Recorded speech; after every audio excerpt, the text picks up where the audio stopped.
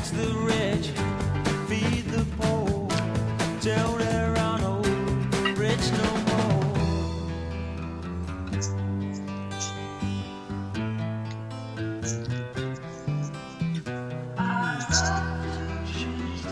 Well, there you go with our very familiar standard lyrics. Alvin Lee, 10 years after, love to change the world. World's changing without us. We might as well try and set ourselves up to where we benefit from the changes that we can't control.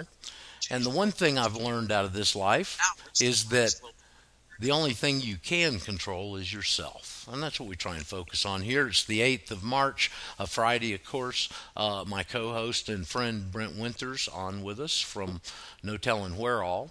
And welcome back, Brent. It's an interesting time because the air feels very heavy to me. In a sense, and I'm metaphorically trying to get across that there are some really, really important things that are hanging in the balance, but they're hanging. They're not out front. They're not retreating. They're just kind of sitting there marking time. So there's no doubt all of them at one point or another are going to come to the forefront. But I just feel a heaviness in the air. It's interesting. I think next week's going to be a real volatile week. I just get that feeling. How you doing, man? All right, Roger.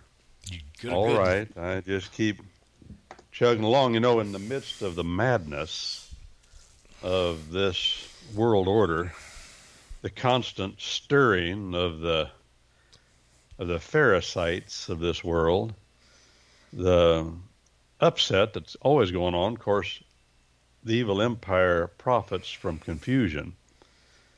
I want to do something that I've been chafing at the bit to do for a long time, if you'll let me. Of course, I'll let you do whatever you'd like, sir. It's your program as much as mine here. Let's see, I'm going to call Chris back. Chris is wanting to join us, so I'll be doing that while you dive into where you want to go. Well, all I wanted to do, and as I say, in the midst of this madness, is to reiterate our anchor, and we must focus on those things that anchor us. And one of the great expressions, well, there are a couple of really good ones. One of them was written. Good morning. Hello, Chris. Hey, Chris. One of them was written by a fellow named Henry Van Dyke, who was a classmate of Woody Wilson at Princeton, and Wilson appointed him ambassador to the Netherlands. Later, he was a Presbyterian preacher, Henry Van Dyke, and he wrote the song that has become so well known to us, well, those of us that are a little older at least, My Country, 'Tis of Thee. We all know the lyrics, probably, and there was a time when that song was considered our national anthem, although never officially. And, of course, what we call our national anthem now was never officially our national anthem until Herbert Hoover signed a piece of legislation making it so, and that hadn't been that long ago either. No, it hadn't. And you know, as you talk about that, that song you're talking about, Sweet Liberty, I haven't heard that in years. Well, I haven't either, but we sang it as children. Yes, I remember. That's why it triggered me, what you're saying. Go on, please. Well, the song, My Country, 'Tis of Thee, was set to the words of God Save the King, an English tune, of course. And there's a history behind that. And at some point, I have to cut off all the history from every direction and focus. But Henry Van Dyke was a son of an immigrant family from the Netherlands. They were Dutch, but he himself was Presbyterian. And those folks were, the Presbyterians and the Dutch are almost identical in their understanding of Christianity, with some minor variations, but almost identical. They're, as people say, part of the Reformed faith, Reformed, a true Protestantism, as they call it, unlike other people that call themselves Protestants. They really aren't in that sense. Henry Van Dyke officiated at the funeral of Sam Clemens, Mark Twain. He was well known in his own day, and he wrote a lot of important poems, but I want to get back to the one that we now, and that's an important one. That song is beautiful. It's well written. But I want to get back to the one we call the national anthem today, and just briefly, it won't take but a second, read the verses of that song. We sing the first verse often. Most of us, again, folks that are a little older, know the words to the first verse because we sing it. Traditionally, we sing it aloud when you hear it. And when you hear it, traditionally, we stand up. That's part of our tradition. We stand up and put our hand over our heart. And if we're men and we're covered, we take our hats off. But the song was written from the decks while a man, Sir Francis Scott Key, was on the deck of a British man of war, and that ship was shelling Fort McHenry. And through the night, and he was there because he had received permission from the President of the United States to go on board and try to negotiate the release of a prisoner that the British had taken. His family had retained him as a lawyer to do that. It was a family member, an older fellow, that was a medical doctor. And he went on board, but then the skipper of the ship, the old man, said, well, I can't let you go back because you've seen what's on board here, and you know what we're fixing to do. We're fixing to bombard Fort McHenry, so you're going to have to stay here until the bombardment is over. And the bombardment lasted all night. But let me read the words of the song here. It's just 4 verses. I used to have to sing these. I learned them. I was required to learn all 4 verses so that I could sing them while in the most unusual conditions. That's a long story, but I learned them well that way. Unusual, physically miserable conditions. But here's the way it is. Oh, say can you see by the dawn's early light what so proudly we'd hailed at the twilight's last gleaming, whose broad stripes and bright stars through the perilous fight o'er the ramparts we watched were so gallantly streaming, and the rocket's red glare, the bomb bursting in air, gave proof through the night that our flag was still there. Oh, say, does that star-spangled banner yet wave o'er the land of the free and the home of the brave? Now that I've finished the first stanza, I want to drop a couple of footnotes. The rocket's red glare referred to a new invention of the British of that time. They also used this rocket at the Battle of New Orleans. It was a glorified bottle rocket, the kind we used to take on the 4th of July and stick down in the Coke bottles and then light the end and it would go up in the air. That's what it was. But it looked just like a bottle rocket, too, and they had pipings on the sides of the ship. They'd put the stick on the end of the bottle rocket, but it was half as long as a man, because on the end it had an explosive charge. And it was designed to shoot up in the air and then ignite and blow up over top of the enemy at a certain distance. So that's the rocket he's talking about there. And when he says star-spangled, spangled is an old Dutch Germanic word that means buckle, and it referred to the shiny buckle of a belt or a boot or another kind of a ornament put on a man's clothing. And so spangled came to mean that which is shiny, brass and other metals. And so our flag, of course, is star-spangled.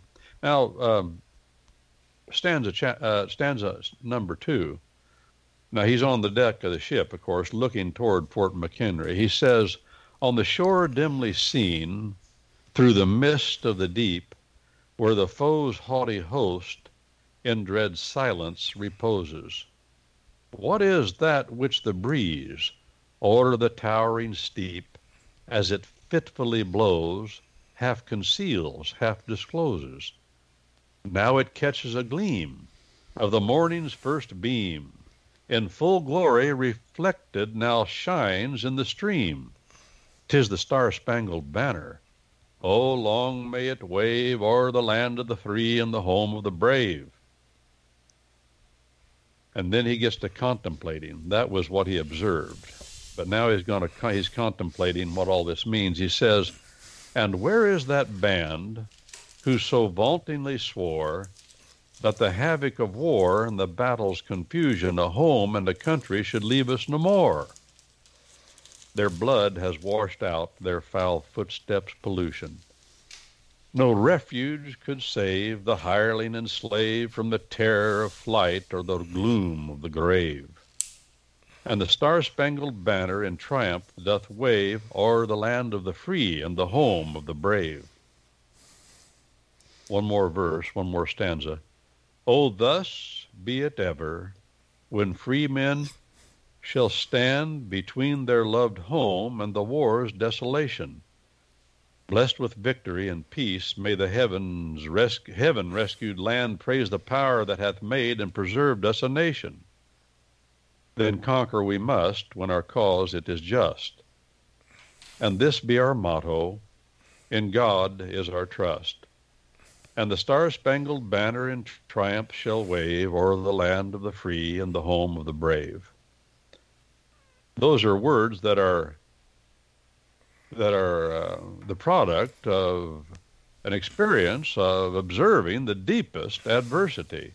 One group of men trying to blow up and annihilate another group of men. And he watched all this from the viewpoint of his enemy. And as all of our common law, the best expressions of it, the only real true expressions of it, come out of the midst of the deepest adversity. When men picked up their quills, including King John, to scrive his name on Magna Carta, they had swords drawn. It was in the throes of the deepest adversity. When the Scottish Covenanters scribed their names on the covenants of Scotland, it was in the throes of the deepest, ugly, attempted slaughter of their own people by other people in their own country, on their own island, I should say. They were as good as countrymen. When men picked up the quills to scrive their names on the Declaration of 76 and upon the Declaration of Independence, or the Constitution of the United States, those two documents, as one fellow said, gunpowder, the reek of gunpowder, then hung in their noses. When Langton, even going back again to Magna Carta, when he drafted Magna Carta, the whole country was in the throes of impending civil war. And these documents that we look upon as so fundamental to us that we need to go back and re-examine, turn our eyes towards our origins and look there for a sign. These documents all arose out of the thing that our common law says is the only way the expression of the common law can arise, and that is through the trial of adversity. That's why in our common law country we have trials. And our expressions of our law arise out of the opinions and the verdicts of juries and judges. And they're called opinions and findings. And they only arise out of adversity. And our common law, which is due process, the course of our common law is only known, can only be known, says our courts, and rightly so, in the midst of adversity. There's nothing hypothetical about our common law, nothing stinking of library dust, of monkish cloisters, nothing of the smelliness of all that, of candles and quietness. It's all out of adversity. So we shouldn't be discouraged by the adversity that does occur, because our common law only responds to adversity. Dead German philosophers are not the stuff of our common law. Dead Greek philosophers and French philosophers and Italian philosophers are not the stuff of our common law. It's meaningless to us. The only thing that means anything is adversity. And when adversity arises, that's when our common law, its hand is strengthened, and all things that are good, if we still have the imprint of it on our beings, all things good will arise. And I perceive that is what is going to happen in our own country as we continue in all of the apparent confusion. Back to you, Roger. Boy, we certainly got our fair share of adversity, not only at the present, but brewing.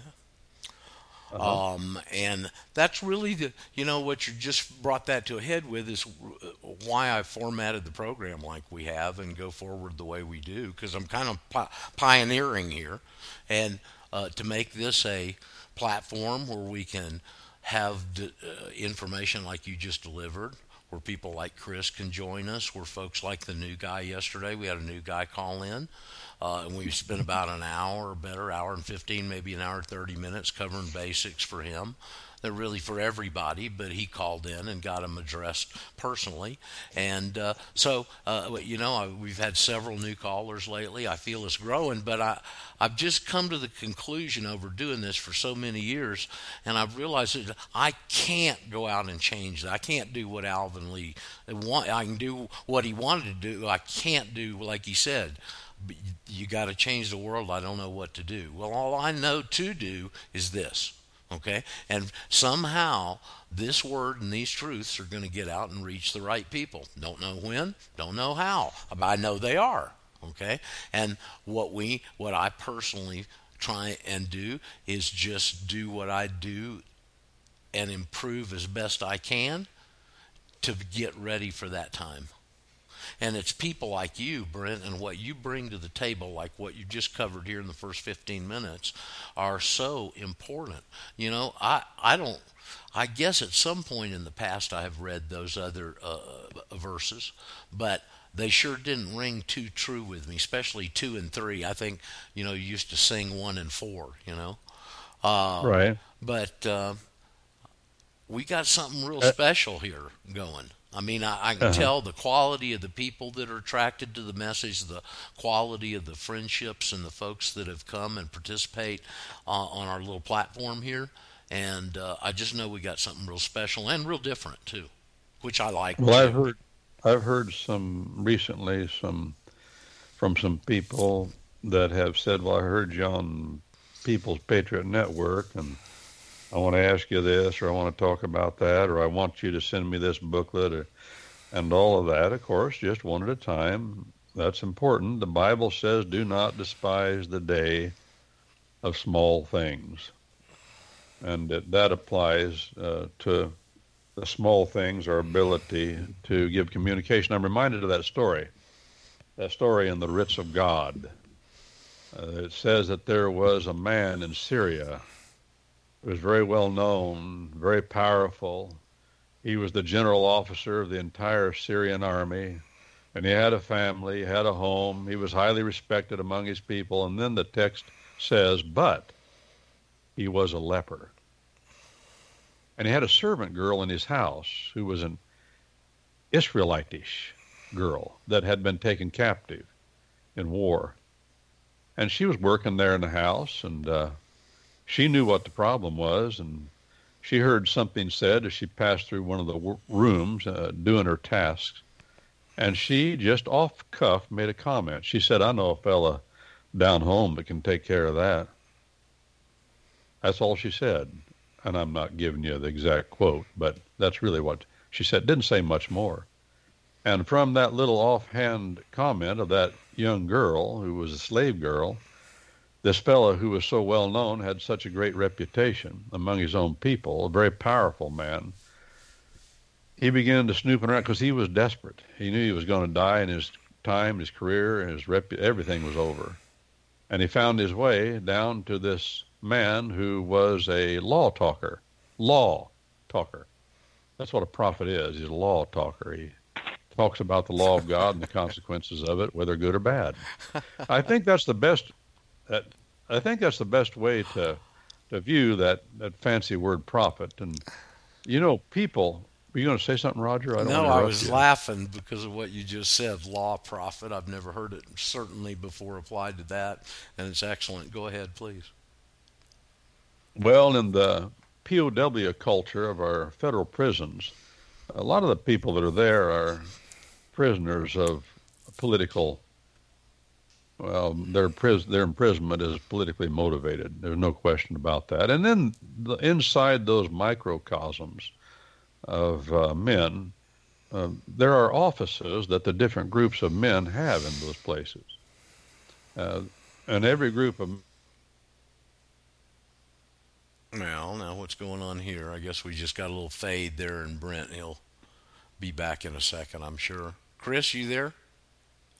I am, as a matter of fact, and Okay. I have to tell you, Roger, since Brent's not there, and good morning to Brent also, that you are changing hearts and minds. You're lighting brush fires in the minds of men and women out here. They may not be as many as you'd hope for, but the ones that are lit brightly and burn fervently in their hearts and minds. I know that. And changing.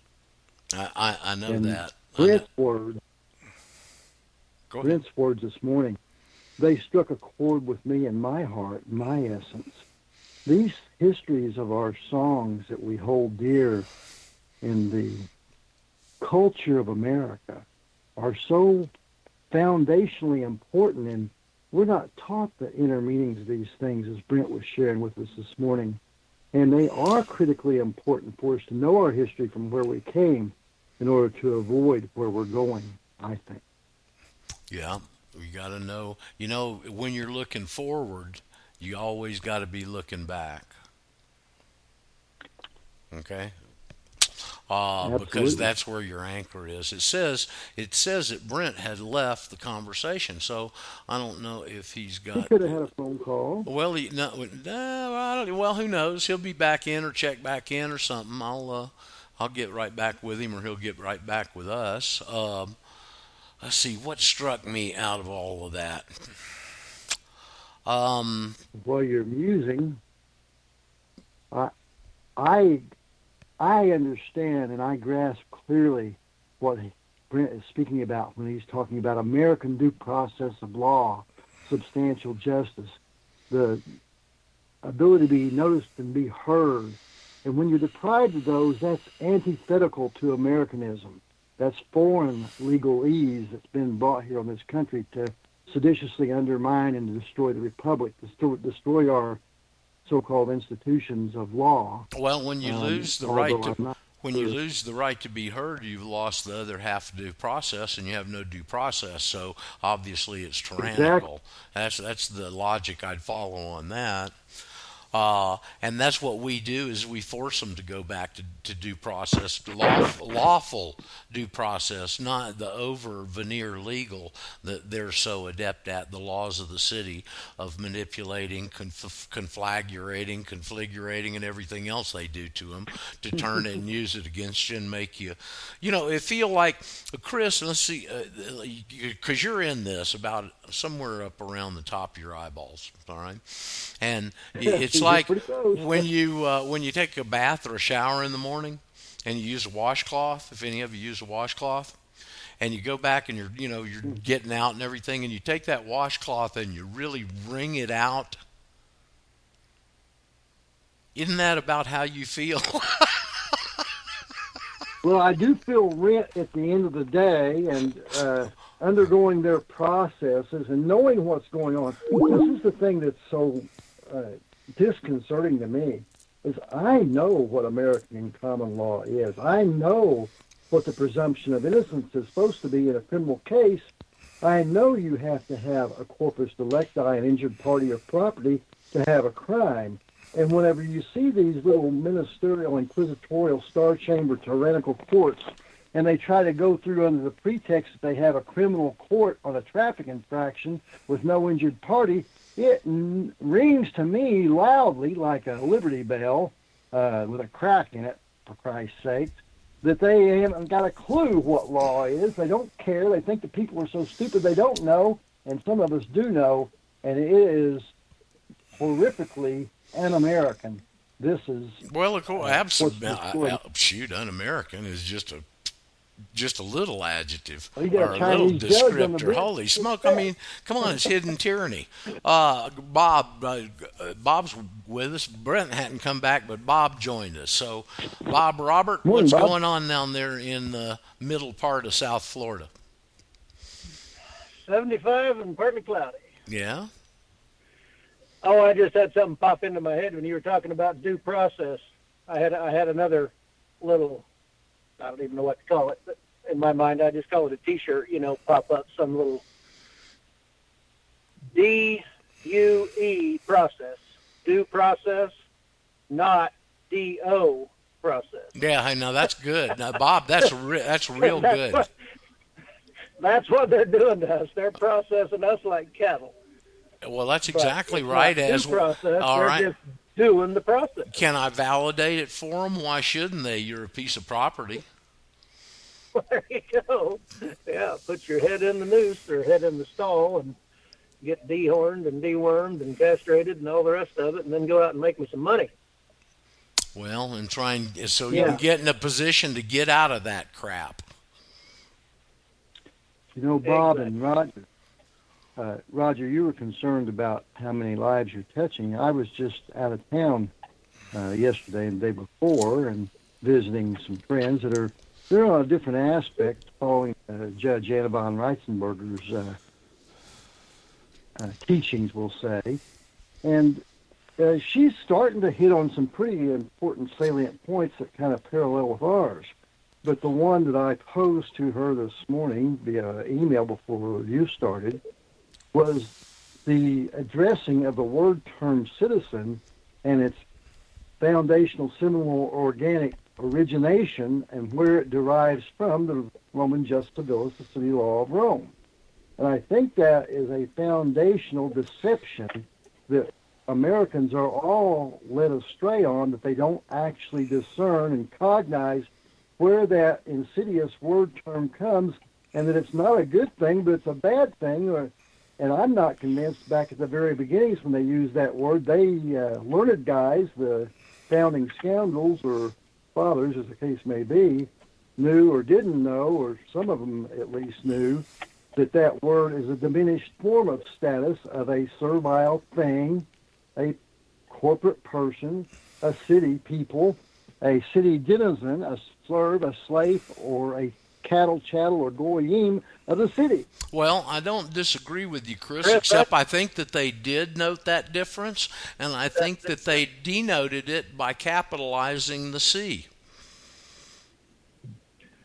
Well, I would say that in our present case, Chris, that you're correct, but not quite to the right degree. It isn't that people don't know; it's that they don't even care. Well, they've been deceived by the public fool school indoctrination and propagandized deprogramming system, where they pull out their minds and take these malleable, young, bright minds and fill it full of lies and deceit, and don't tell them the truth about the truth of our country, and don't teach us anything of substance. They just program us with what they want us to know so they can effectively and efficiently manage us. Chris also wanted to say one thing. People are willing. I'd love for us to become a force, but yet the deeper I've gotten into this, the more I realize what this is, okay?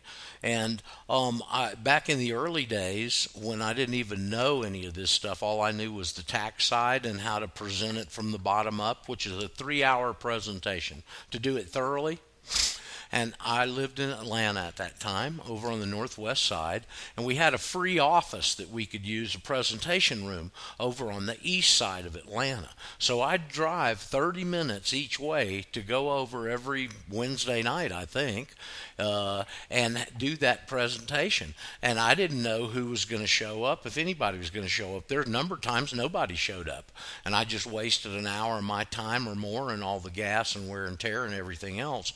But I did it religiously every week. I remember one time I drove over there and one guy showed up. It was a Spanish, or he had a little Spanish background in him, I remember. And he was the only one. We waited and waited. Nobody else showed up. And I said, well, buddy, I'm going to sit here and give you a 3-hour presentation. And I sat there and gave it to one guy. Okay? So buckle up. You're the only writer. I've had that sense of duty about this for so many years. And through all of the successes that we've had, because we've had some, and some of the setbacks that we've had, that's okay. Listen, now we got our own platform.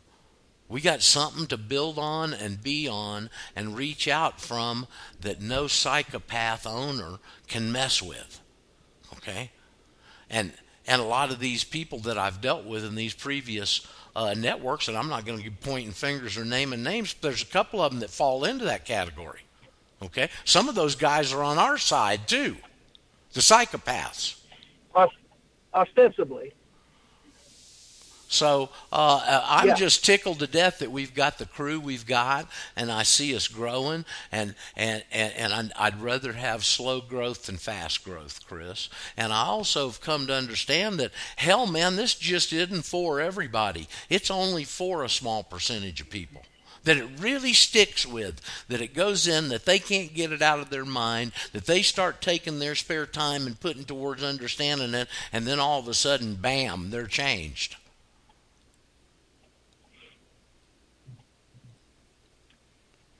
So I do say many are called, but few are chosen. that, yes, sir. And I get a great deal of, for Right. me personally, just personally, I've had a pretty interesting life. I've had a lot of successes in a number of different areas. I've met some of the most, high-profile people in the world. All that kind of stuff. And none of that makes any difference to me. None of that gave my life any purpose. This gives my life purpose. And it just is a feedback loop, man, which you can't put a price tag on. That's why I don't try and sell you guys anything. Hell, if you knew how much fun I was having, you'd charge me. Hey, let's talk about that. Bob goes, where can I send that invoice? I second it. So, but it's a joy to Hey, you get made on the here. offer. And you got stuck down there in Argentina for 5 or 6 years with a bunch of dimwits around you, and anybody that I wanted to have any kind of this level of conversation with, I had to go back and educate them from the ground up before you could talk to them about the important stuff. So to have this as an outlet, 2 hours a day, to discuss these high intellectual end concepts and come to these truths that we talk about is just a thrill. Well, the truth is, Well, it is. really, And then I'd ask you guys, where the hell else you going to go and get this kind of discussion? Haven't found the it. pickings are pretty slim. I don't think you will either, Bob. Might get some copycats There's if we make a people that- little success there's- down the road. I see people ripping off Well, my... there's people that nibble around the edges. Yes, There's somebody some mentioned... folks nibbling around the edges, but it's always, in their case, it seems like they're looking to sell a product, and they're doing the process to you. Well, let me give you an example. A guy that I've known for a while wants to go through the affidavit process. He's still checking his temperature on it and everything. And so somewhere he stumbled on some other guy, and he mentioned the name to me. I said, well, I've never heard of him. He says, well, he does what you do, and you file an affidavit, but then they want you to go back and sever all of the contracts that you've been in. I said, you don't need to do that. Okay, because what this guy doesn't understand is he's dealing with the feudal era. And you could volunteer out of servitude at any time. The only cost was if there was consideration given in the original contract. You had to give it back to the lord of the manor if you were leaving. Okay, so once that event happens, if you were on the manor and you talked to the butcher and whatever and had all these contracts, and all of a sudden you left the manor and left, all those are severed. And besides, they're all based on fraud, the fraud of this whole scheme. And fraud vitiates any contract ab initio, from the beginning. And that's why they won't give us any backlash. That's why nobody gets any grief from this. They've been caught absolutely in the single biggest fraud in the history of the planet.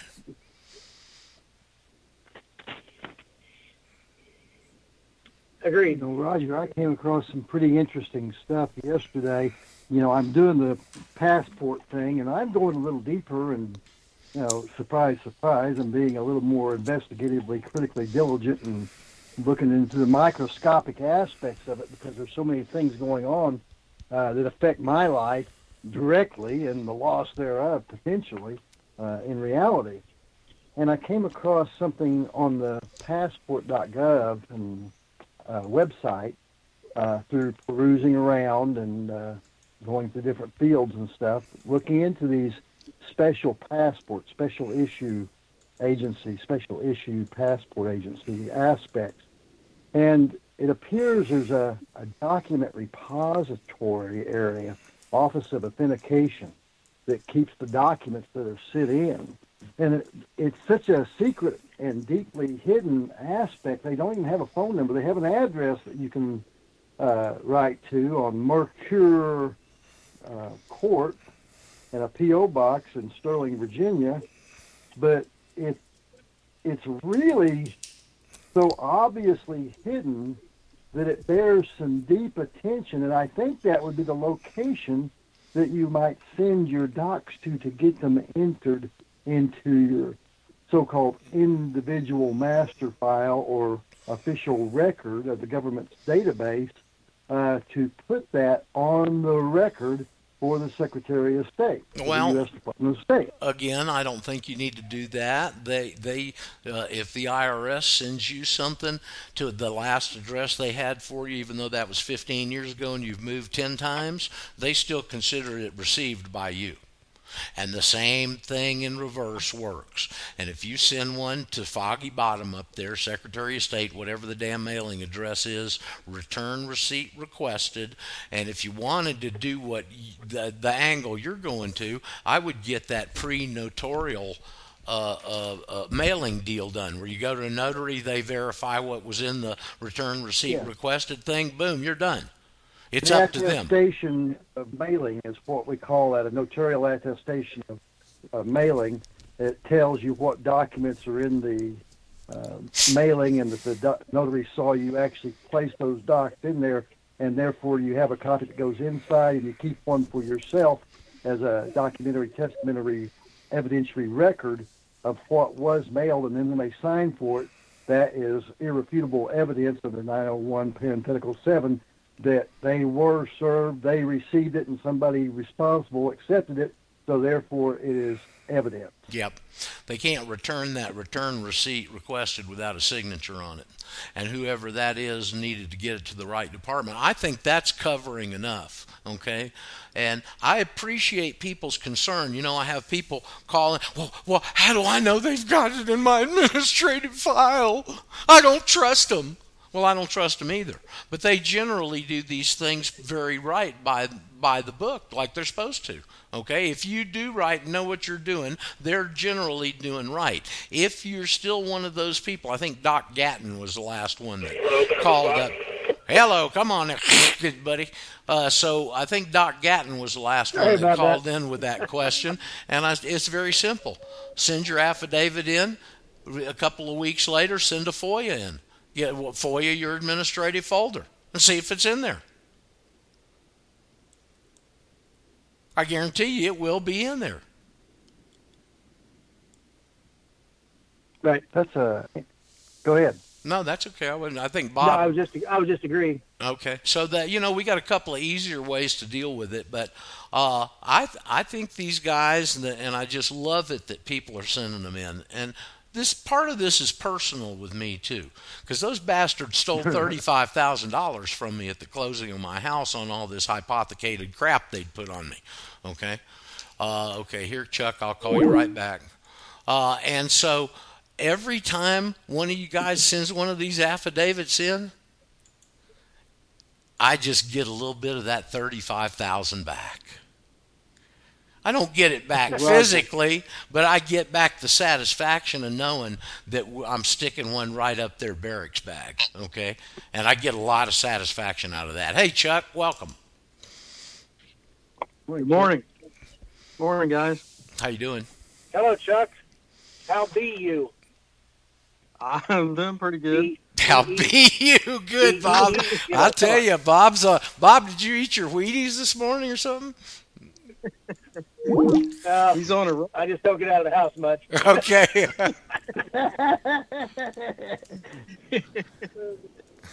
Well, Chuck, what you got on your mind? Well, yes, I do. Fortunately, I wanted to ask some questions about the Europa video.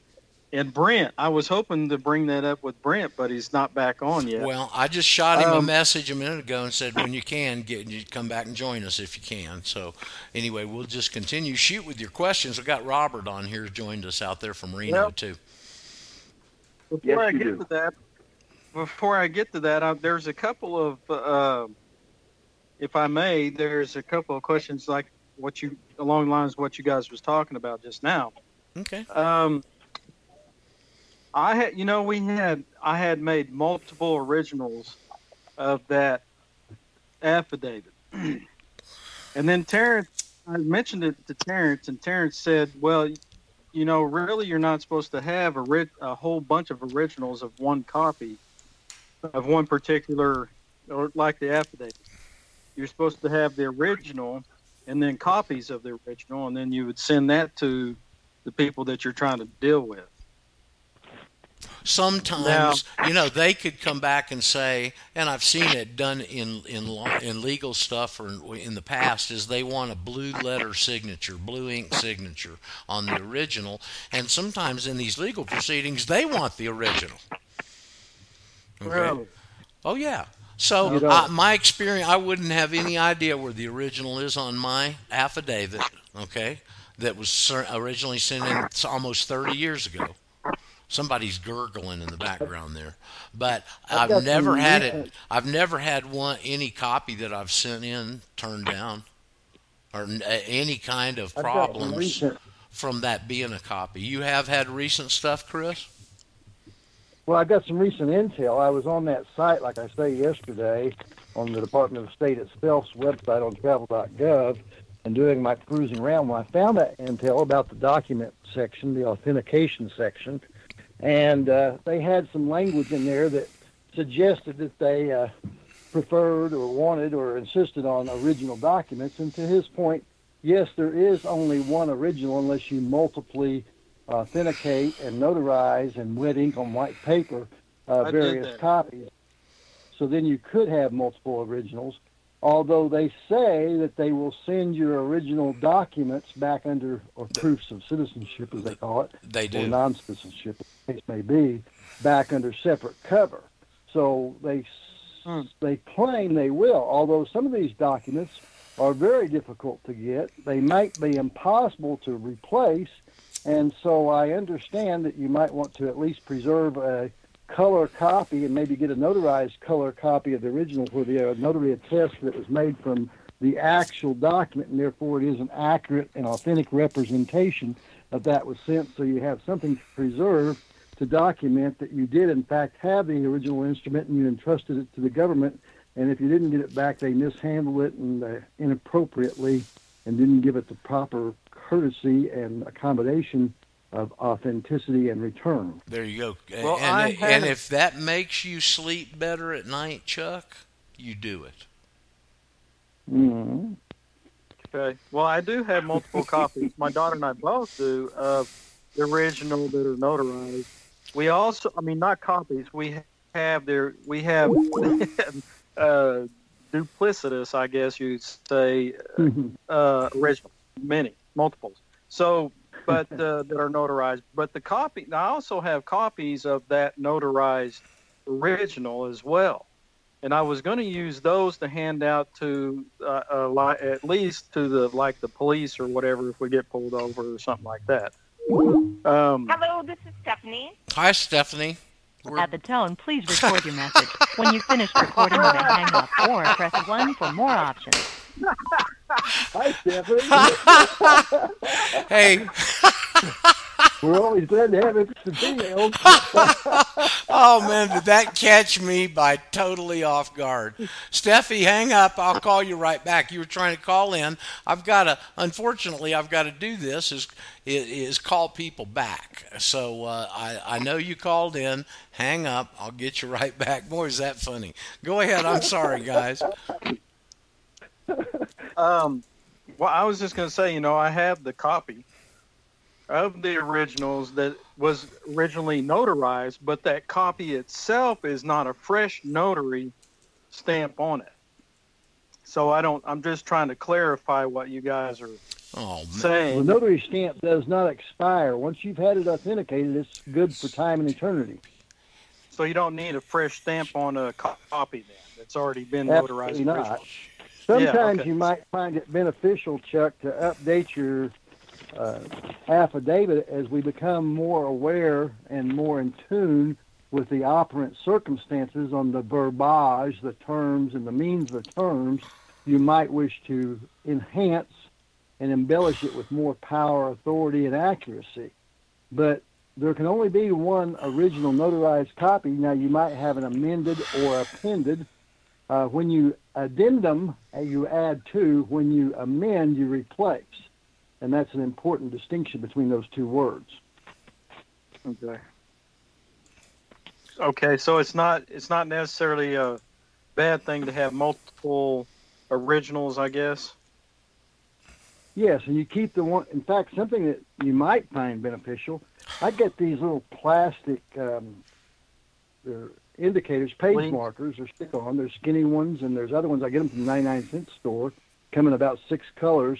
And I like to put a blue sticker on the back document of the original, the wet ink signed copy, as you speak, so I can clearly keep it. Because, like you say, I might want to make multiple copies to use for official purposes of court pleadings or police inquisitions or other aspects where you want to put it onto the record in your cases, as we might want to do.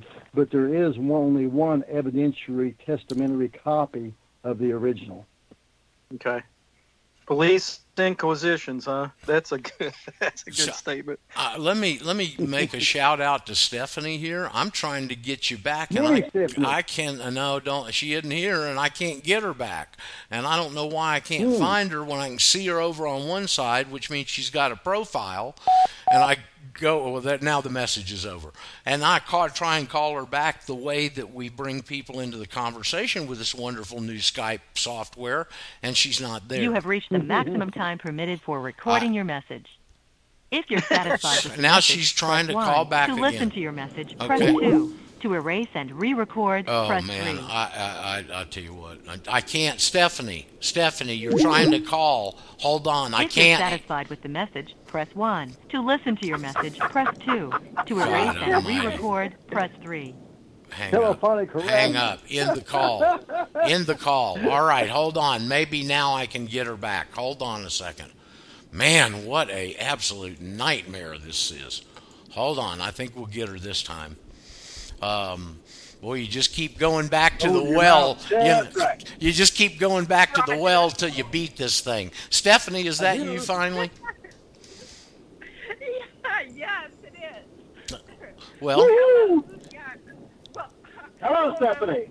At last. Hi, and I was calling on my phone, and I had you on the computer too, and then I called you like on both. Cause you got it. Well, and until I can find. I gotta get out of everything.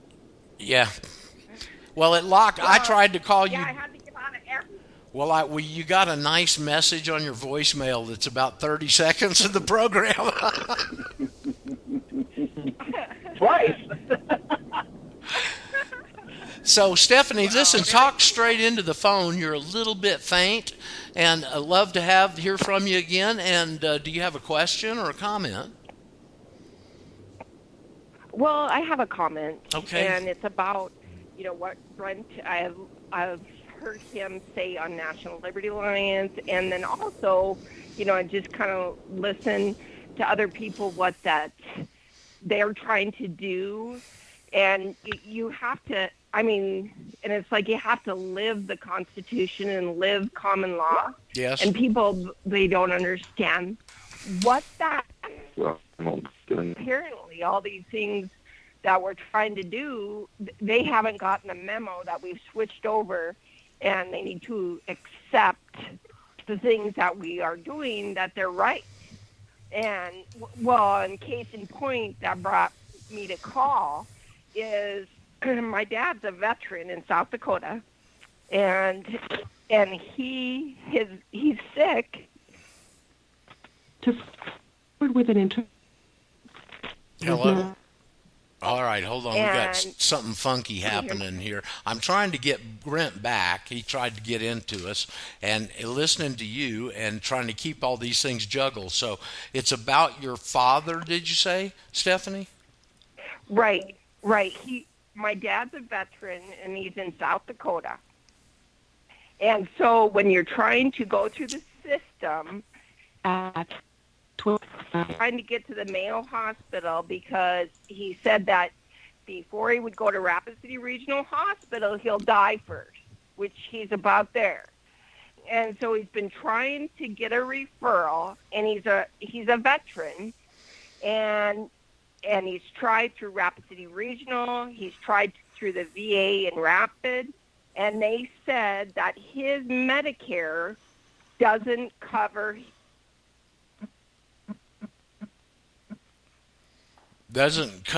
He can't go to the Mayo Clinic.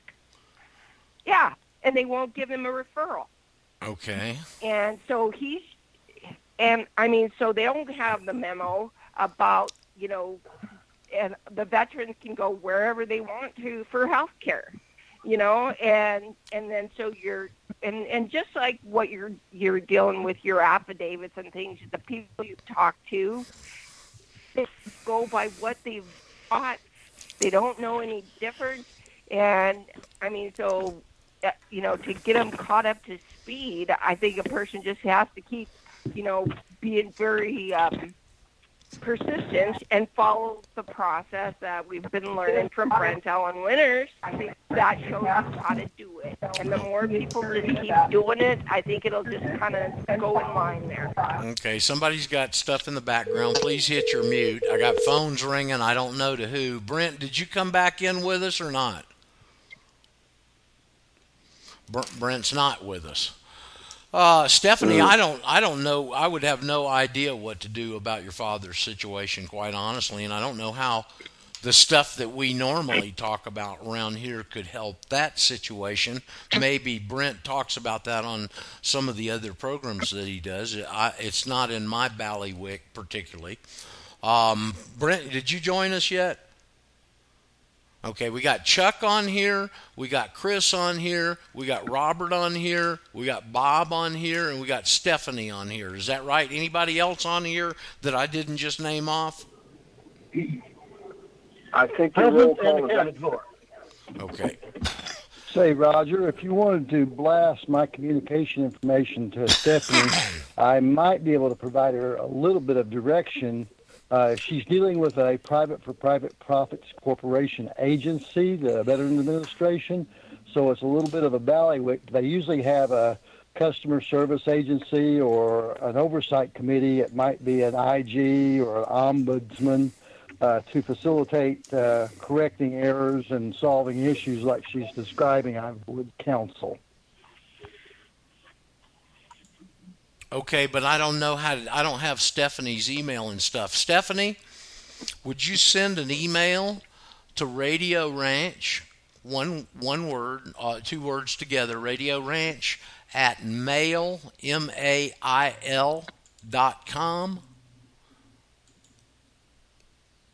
Stephanie, did you get that? Did you copy that? Well, now we lost Stephanie. Well, this is a... Uh-oh. Hopefully she's listening. Hopefully she's listening. Stephanie, you said you had your computer and your phone on there. Send a email from Stephanie to Radio Ranch at mail, MAIL.com, and I'll hook you up with Senor Chris because he said he has some things that can help you out.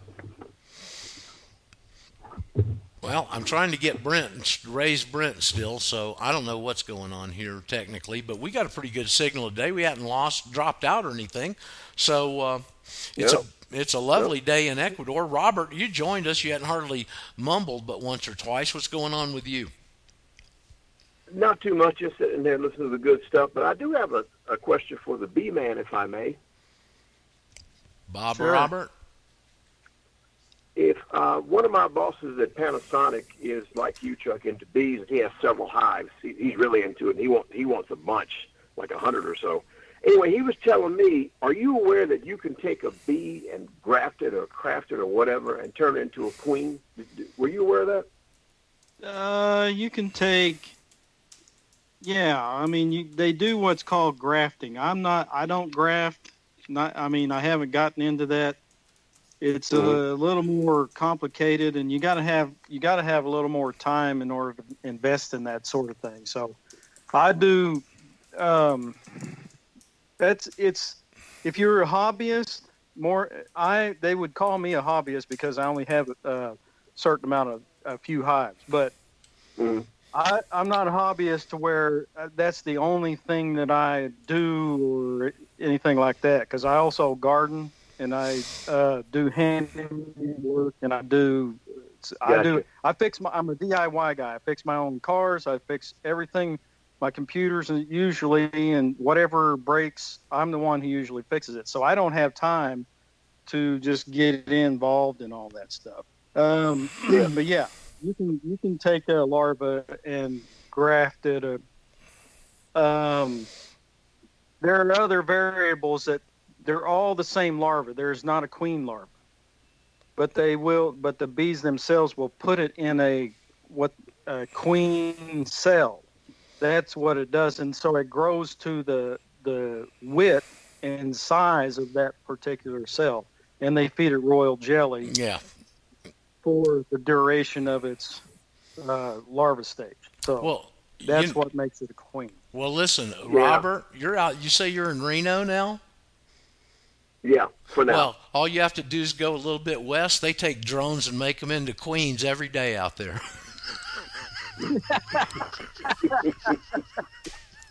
That's true. Just like Alfred Lee said. Well, it was kind of fascinating to listen to him talk, Chuck, because according to him, a queen can lay up to 2,500 eggs a day, every single day during the spring and summer. Yeah. And I'm thinking all 2,500 won't live, obviously, but if like say 2,000 do, you can have 100,000 bees pretty damn quick with enough queens, easily. Yeah, they can explode on you. You got to stay on top of them in the spring. If you got enough nectar and flow and all that, then you got to stay on top of them, or you're going to have swarms. They'll swarm on you. So. You know, Chuck, they got honey down here. They got a lot of eucalyptus trees down here. They were foreign trees, and so they brought them here 100-something years ago, and they're all over the place. They suck up a bunch of water, and they get real big if you'll let them, 180, 100 feet. But they make honey. Somehow when they flower, they've got a honey that comes from that eucalyptus flower that they sell in the store that is just, you go to eat honey and it's like eucalyptus, and it's just real different, man. So the bees don't collect it? It just comes off?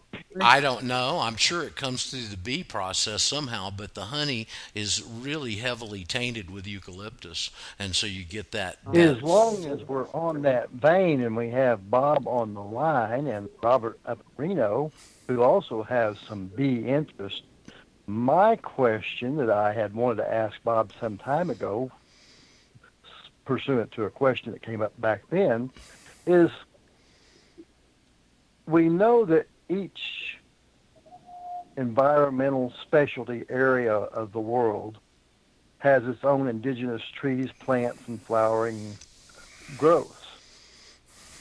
Do the bees in each area have their own special quality honey, and does that special quality honey have particular medical curative or curative effects, like the different pine oils from different pine trees and other aspects that I have some familiarity with? Chris, I can answer not being a bee guy, and I can give you a specific example, and that's Tupelo honey. You've heard that, songs and all that stuff, Tupelo honey. Well, that's a particular It's not. No, it's not. It comes from Florida, from the panhandle of Florida. It's just called Tupelo honey because down in that part of the country they have a tree called a tongue tree. And it's from that tongue tree's flowers that Tupelo honey is made, and it's got a characteristic that no other honey in the world has, Chris. You know what that is?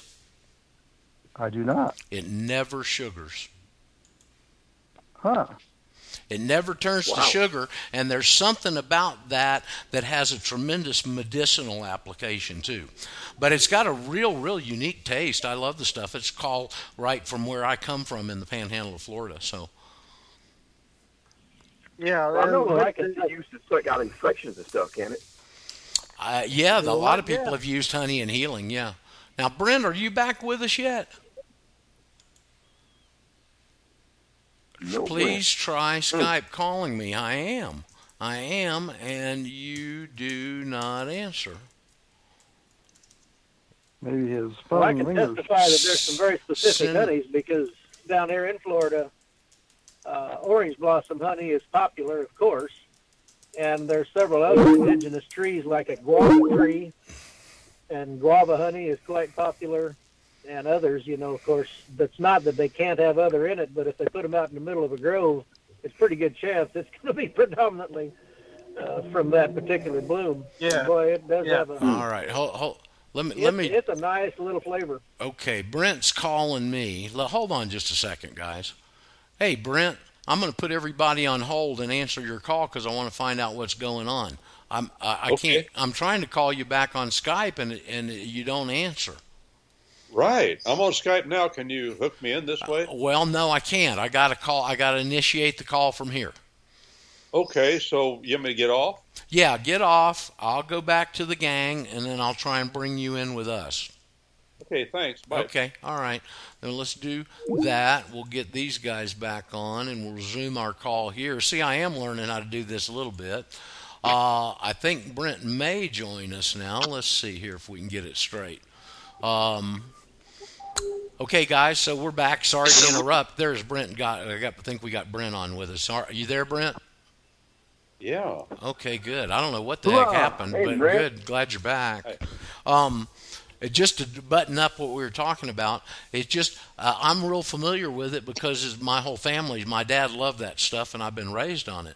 But I had a bottle down there in Argentina. I really sequester it and not use it too much. And so the whole time I was there, it never sugared. But the stuff is the only honey in the world that won't, and it's got some kind of medicinal purposes that are real good for you. I just don't know exactly what those are. We're talking about Tupelo honey, Brent. Oh. Specific. Well, honey, generally, Well, not as much as probably Tupelo or Manuka, but yeah, there's other. what is? Oh, now what the heck is that? Well, that's somebody over on my other Brent system. was talking about Holy the smokes! famous songs and the lyrics to them that were really quite intriguing before he got off on a different call, I think. Yeah. Yep, I'm gonna bring Patrick wants to join us too. So go ahead, Brent. If we can pick up where you were whenever we lost you. Oh yeah, I forget where I was headed, but I remember what I was saying. I was talking about law talkers. Yes. Law talkers. That's a good place that's to pick what it up. was. And I was searching for a word to translate that Hebrew word naviim or navi. Navi, plural naviim, plural masculine, is translated prophet or prophets in the Older Testament in most all translations. And the word prophet is all right. Pro means before, and to fe or fate means, that's another root, means to speak. It means to speak before. And if you were to take the prophets of the Bible and say, well, what is a prophet? Is he a fellow that tells the future? Well, that's can happen sometimes, but that's not fundamentally what a prophet is. A prophet is someone who speaks before men. He's a man. A prophet is a man who represents God before men. A prophet is a man that represents God before men, and a priest is a man who represents men before God. The opposite. A priest and a prophet have opposite functions. And so a priest is somebody who intercedes, like Jesus Christ is the high priest of the order of Melchizedek, the Bible says in the Newer Testament. And it says that he represents us, as it were, the attorney for the defense before the judge, the Father. And he speaks to the judge, who happens to be his father. It's a nice arrangement when your defense attorney's father is the judge. And he trusts him, and he has an in with him. He speaks to him, and he says, I've got it covered. These fellows aren't guilty anymore. I've paid the penalty for all of their law breaking. But then a prophet is a guy, he's a man that comes along and does the opposite. Properly speaking, people who are true speakers of what God has said, speakers of the laws of nature, and the laws of nature is God, that takes in a lot of folk. They are prophets because they're representing what God has said to the rest of the world, or to other men, the opposite of the priest. Well, a better word, in my studied opinion, for that Hebrew word, navi, is law talker, because that's what he does. A prophet is a man that takes the law and all the prophets of the Older Testament, all 17 of the books of prophecy of the Older Testament, all 17 of them just took the law of God as Moses had written it down, and they looked at it and they said, well, the law says here if you do this, you live, and then if you do that, you die. In other words, if you observe God's statements of law, his first principles, you live. You don't do that and you die. Matter of fact, that's the theme of Deuteronomy chapter 28. Do these things, said Moses, and you'll live. Don't do them and you'll be cut off from God, and the death process begins. So the prophets of the Older Testament and the prophets of the Newer Testament looked around, Jesus Christ being one of the main, he is the greatest prophet, of course, of his own, Yeah, go ahead. Go ahead. You said if you observe these laws, does the word observe take in as well, not just to look at or take it in, but and process it, but also does it cover the act of doing as well? Well, I'm glad you said, because the word observe properly means to look at. I agree with you. Observe, we take it that way. That's really not what it means. But yeah, it comes down to if you do these things. Obey. Yeah, that's right. If you do these things in this life, you will live. Your eternal salvation does not depend upon you doing what God says in this life, though. That's an important distinction. Right. Your eternal salvation depends upon you trusting that God, in the person of Jesus Christ, has done that, has kept the law, because you don't have any hope otherwise, and I don't either, because we have not kept it perfectly. And if you break it at one point, you're guilty of all and worthy of death. That's the New Testament. Right. That's what Paul says. So, but in this life, there's no question, as a practical matter, God wants us to enjoy this life. And the way you enjoy it is by following his directions. So do it and you live, don't do it and you die. So the law talkers read what the law said, and then they looked around and they said, well, it says here if we do these things, we're dead men. And they looked around and said, yep, that's what we're doing, so we're good as dead. And then they told the people, you're doomed. You are doomed. As one fellow said, by the time the prophets arrived on the scene in the Older Testament, it was all over but the crying. It was over. The doom had already come. They came to announce doom. And we could rightly do that today in many respects. But also there is the blessings of the law. Do these things and you live. And when Jesus Christ paid the penalty for our law breaking, he fulfilled the curse of the law.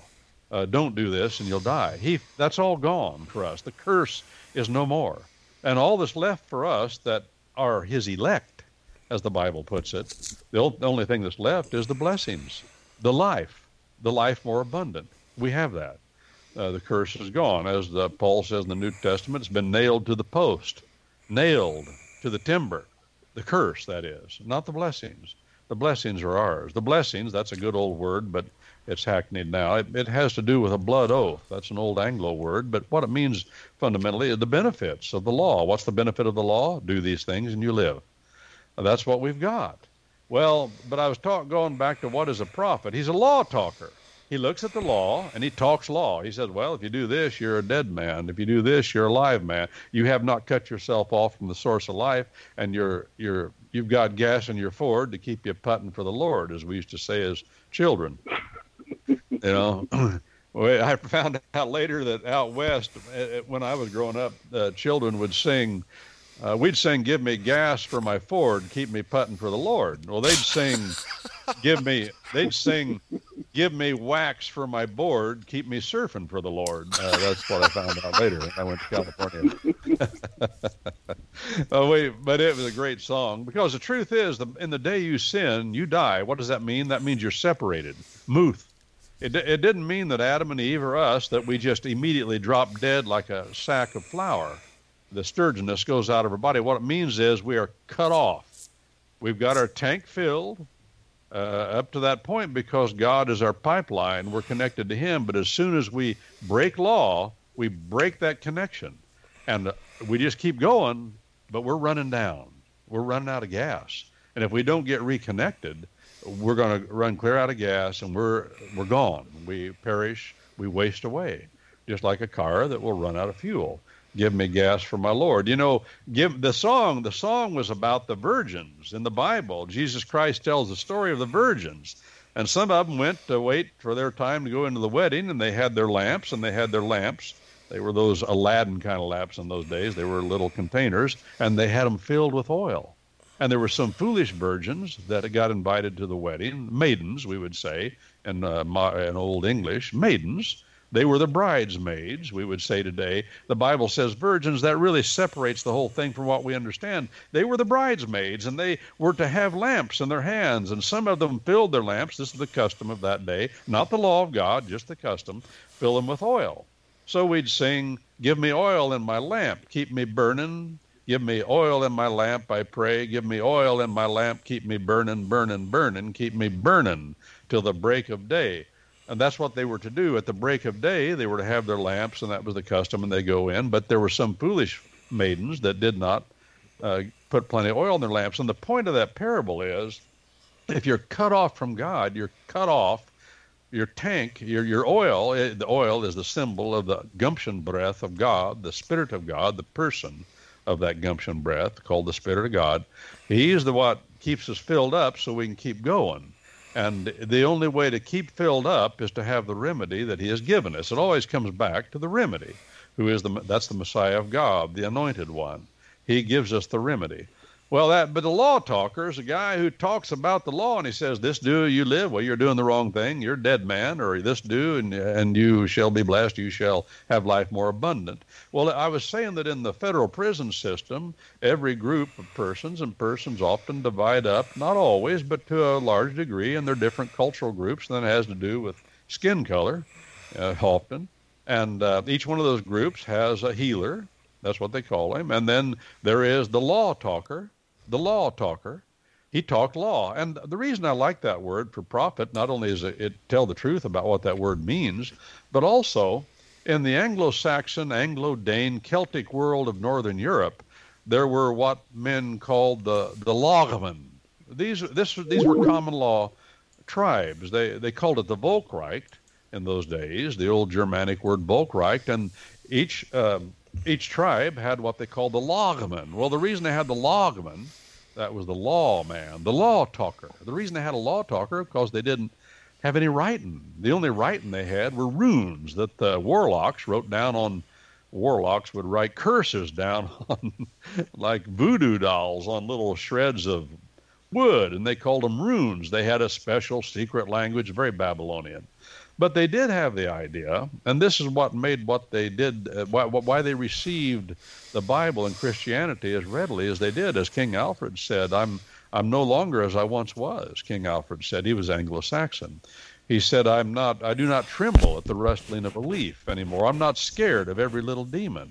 And he describes why, of course, but he's the one that put the Anglo-Saxon tongue in writing. But before it was in writing, men would know the customs of the law, and they had them in their heads. And these men that knew that were the older men, the wizened men. Wizened, that's the root of the idea of wise, and witten, the Wittengemot.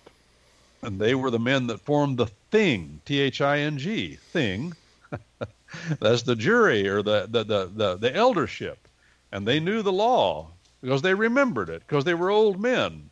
And we go to law books today to read the opinions of the courts as they pass them down from case to case, and they keep the common law standard going. Well, that's what they did back in those days, and those men we would translate logman, law talker, law talker. Logman, log is the word that became law. It's a Danish word. The Jutes, the Vikings were the Jutes. The rest of the Norsemen were just as sordid, just as piratical, just as ugly, just as vicious, just as dangerous, but they weren't the Vikings. The Vikings properly were the Danes. You know, the Norwegians, the Swedes, the Anglos, the Saxons, the Frisians, all those fellows up in there, the Dutch, that we call them Dutch now, but they were all a piratical, seagoing people, as William Blackstone puts it in his commentaries on the common law. But the Danes were the Vikings. They were the ones that had the word log. And what is log to them? That was that which is and will not change. It always has been, always will be. It is veered. It doesn't change. Veered, we say weird, it doesn't change. That was the other name they gave to fate. Fate is that which you cannot change. It is the way things are. Que sera, sera. What will be, will be. The future's not ours to see, said Doris Day. All these concepts we have in our culture, even in the present time, and we are to find the law. In our courts, even yet today, in our common law country, only in a common law country do we say these are the findings of the court, because that's from our ancient past, when men believed, as we did until very recently, that the law never changes. It's eternal. The reason it's eternal, because the lawgiver is eternal. There never was a time when he did not know all that could be known. You don't manufacture law. It's not manufactured by men or gods. It is. It is because it's personal from the lawgiver, the maker of heaven and earth. He never changes, so the standards of right and wrong and their applications in particular instances never change either. So those folk in the Older Testament, when I translate in the Bible, I call them law talkers. The word prophet is taken from the Newer Testament, in the Greek Newer Testament, prophetes, and applied to the Older Testament. It's not a translation at all. It's a transliteration of a Greek word. And I do believe that God doesn't want us to just transliterate words to try to approximate the sounds of the ancient words. That's meaningless to us. What he wants us to do is understand what they mean. And what that word means is law talker. Back to you, Roger. Wow, that's quite a mouthful, Brent. I'd never heard that phrase. I'd never had it examined like that before, heard it examined like that before, and it really makes a lot of sense to me. Patrick joined us in the middle of all that once or twice. I think we got him back a third time. Hey, Patrick, what's going on? And I got a question for you too, Brent. Go ahead, Patrick.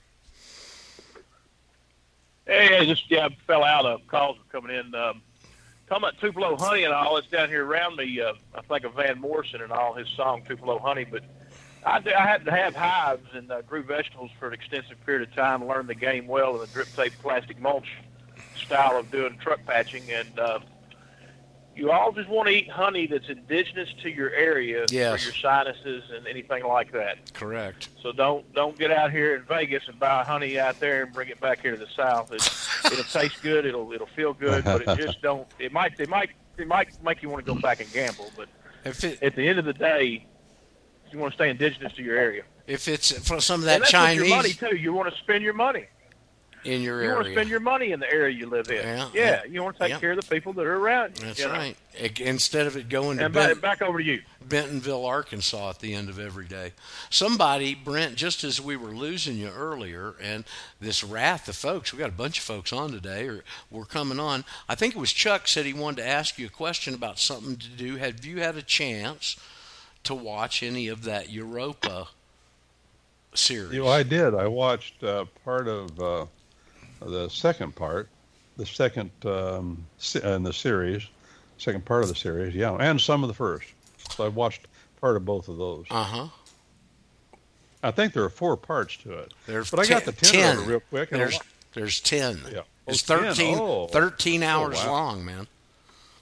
Well, most of the things that I've seen are they add things I didn't know, but in general, I know what they're saying, and I've been introduced to some new personalities on there. A fellow by the name of McDonald, who is a psychologist from University of UCLA, I believe. Kevin McDonald. I've got his book. I'll send you his book, Culture of Critique. They don't like him at all. Oh, he's persona non grata. And, of course, it's because he has the temerity to say, well, here's what I think from an objective point of view about Jewish culture. You're not allowed to do that, see, because if you say anything, you say the word Jew, all you have to do is say it. You're an anti-Semite. Yep. It doesn't take anything more than that. We send our boys, and now, unbelievably, shockingly, we send our girls over there to get their legs and arms blown off to face the ugly bullets that come pecking through the dust. And then we're not allowed to criticize their political policies. They're wrong about many, many things. Why we're so attached to them, I do know why. It's a ruse. And it has nothing to do. I think I said today when we were on, I was talking about the Dutch and the Presbyterians, and I talked about Henry van Dyke, minister to the Netherlands, and appointed classmate of Woody Wilson, appointed minister. He was a Presbyterian minister, educated at Princeton. It used to be known for its theologians more than anything.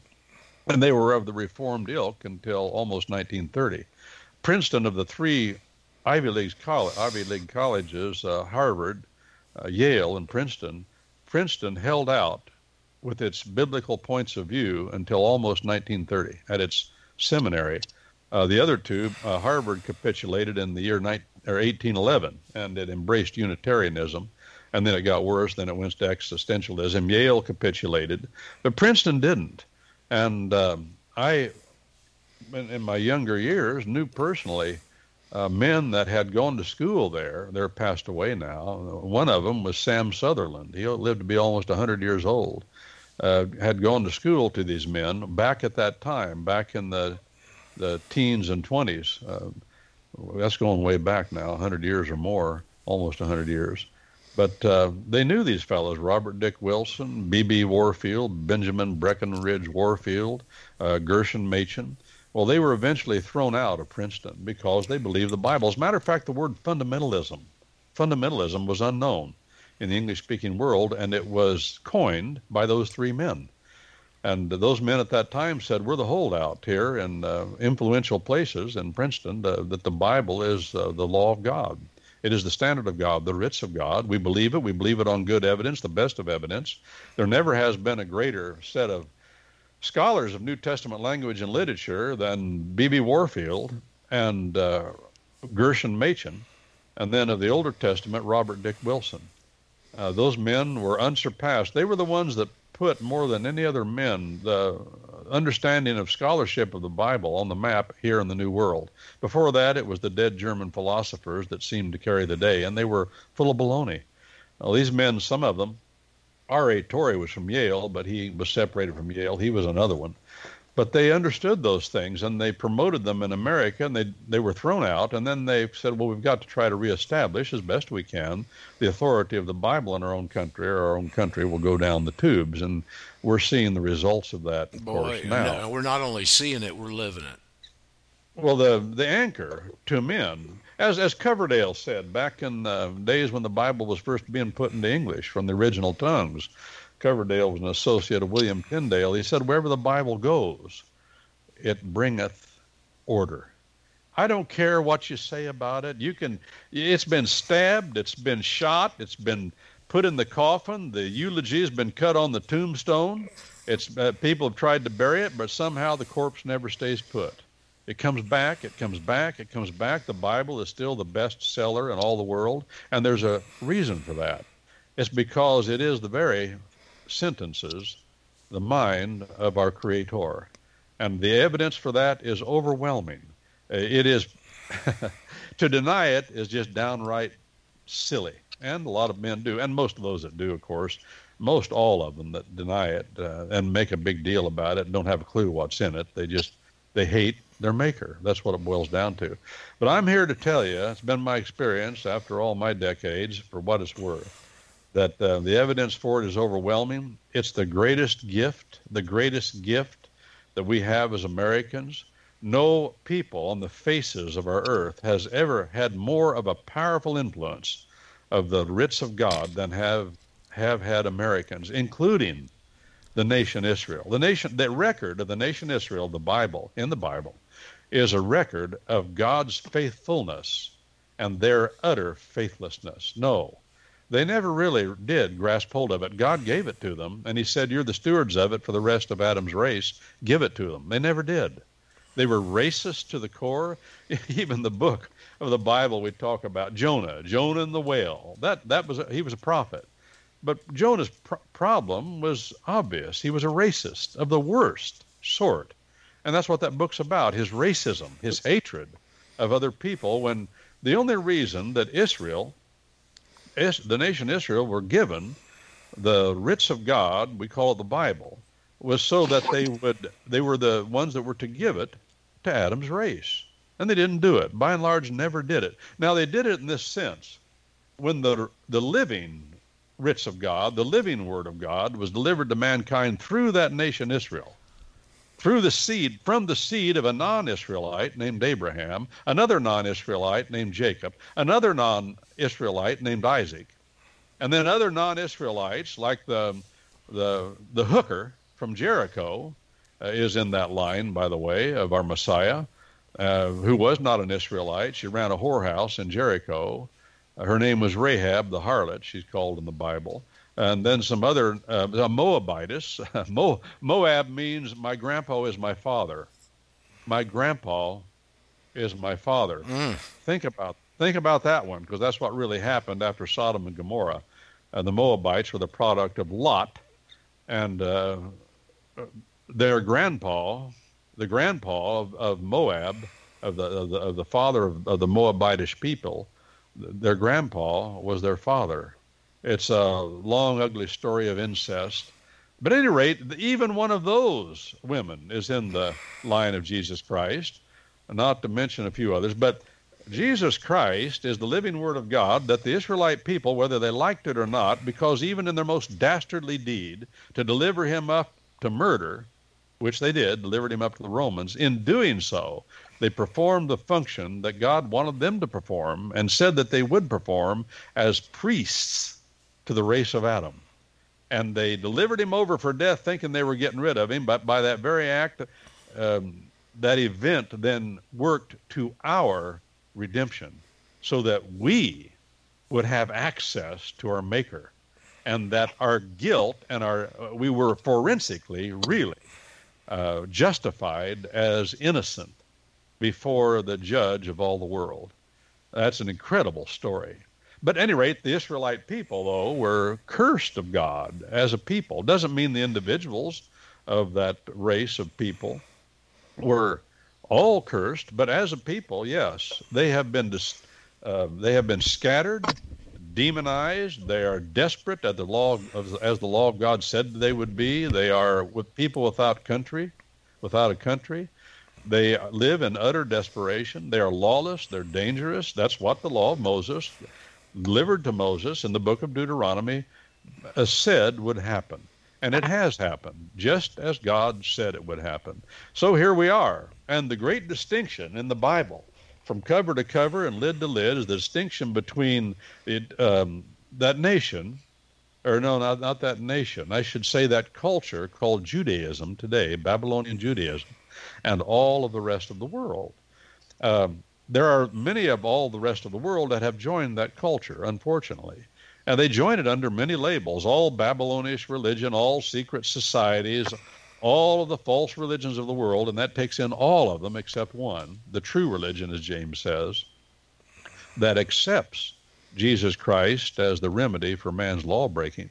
All the rest of the world has joined in various ways and to various degrees what is called Babylonianism. The prototype in the Bible of all Babylonianism is Babylonian Judaism.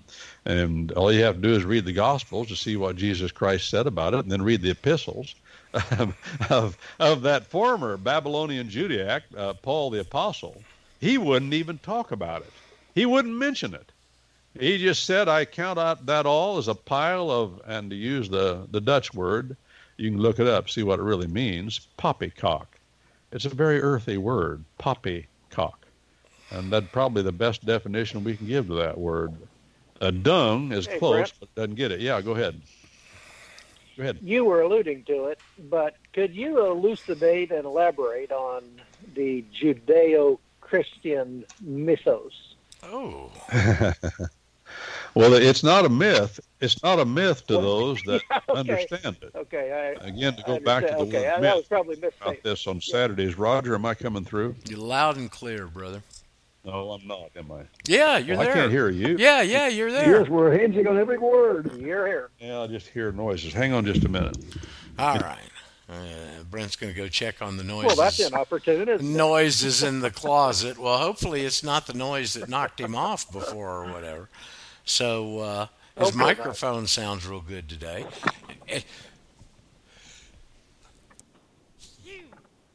And man, I had to sneeze. I got that cough button off just in time. Woo! Or you guys would have been inundated with my sneezing. I'm so sorry. So we're all back waiting for Brent to get back. You guys be queuing up any questions you've got. Until he gets back, let me just say one thing that we talked about it earlier this week. I see the immigration and their overall program better than I ever have within the last couple of weeks.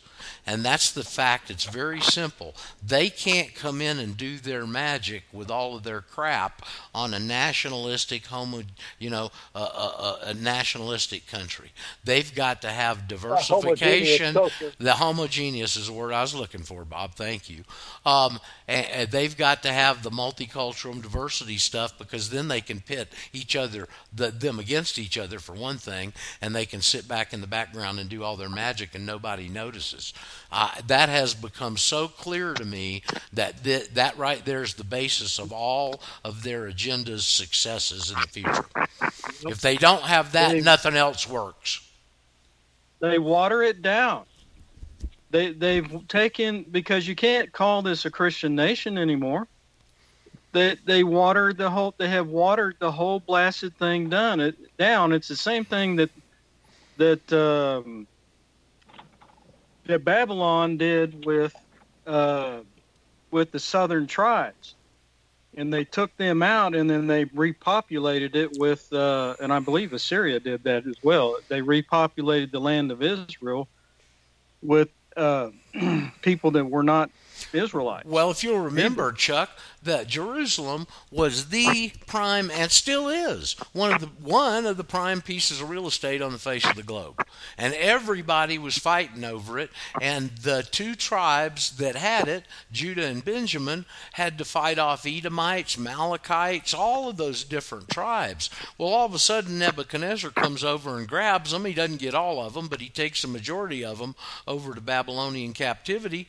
Nature abhors a vacuum. What do you think happened? They didn't have to get people in there. They couldn't wait to get in there.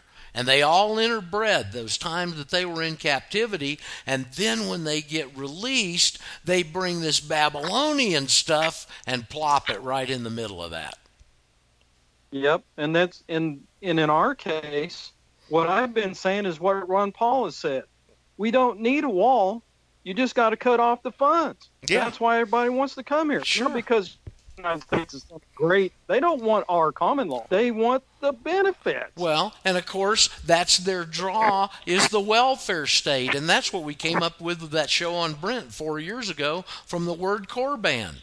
They were running a welfare state back then, and Jesus came along, and that's what he was railing about. I mean, it's the same thing. They're doing the same thing today.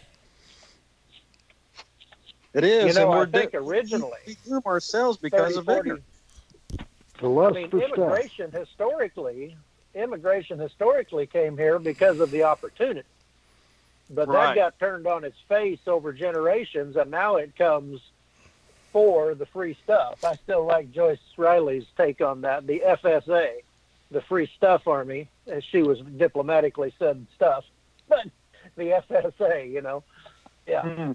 Give me my goodies, I'm here. Well, don't forget, they were using immigration back in the middle 1800s because they immigrated all those communists from Germany that left and came over to our place, and the majority of those people were a large number of people that fought for the North in the Civil War, or the Uncivil War, or whatever the heck you want to call it.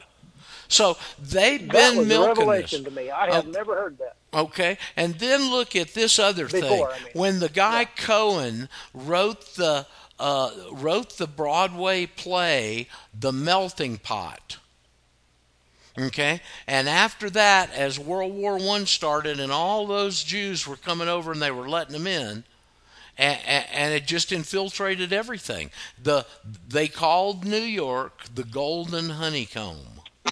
And the minute they hit the streets and got with their people, the word was organize, organize, organize.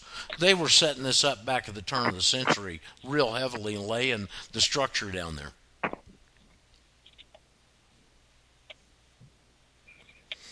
Yep, and of course, sounds like it. you want to really get back and go further back. It used to be Scottish and English and a few of the other people that had originally founded the country, right? Who were the ones that brought the blacks in? The blacks are the ones that they brought Well, in that originally caused this schism. And then they took their situation, gave them a half-baked status, and then dumped all of us into it down the line. Tell me about melting pots, would you? Yeah. And then explain to me how the Supreme Court can represent anything when it's mostly Catholic and Jewish.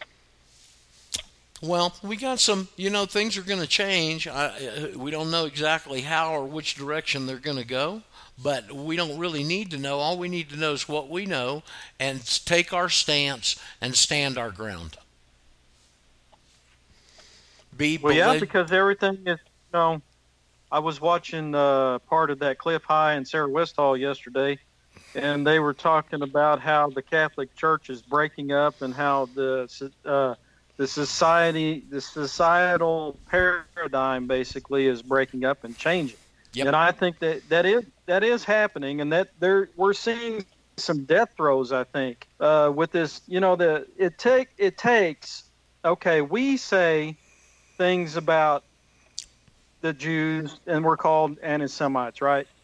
So it takes an Arab woman or a Muslim to stand up and say something about the Semites. I shouldn't say that because there's a lot of call them a Zionist. Just call them a Zionist. That's what it is. It's a political movement. It's called Zionism. Yeah, you're right. So she stands up. It takes her to stand up. Well, first of all, saw this yesterday. This made me think. The Democrats brought in the Muslims, right, and Republicans as well, and they love on them, and they're friendly to them, and they receive them, and then all of a sudden, one of them pipes up in the public and starts talking about the Zionists. Hold it. Don't you remember what started all this? It wasn't. She didn't say the word Zionist.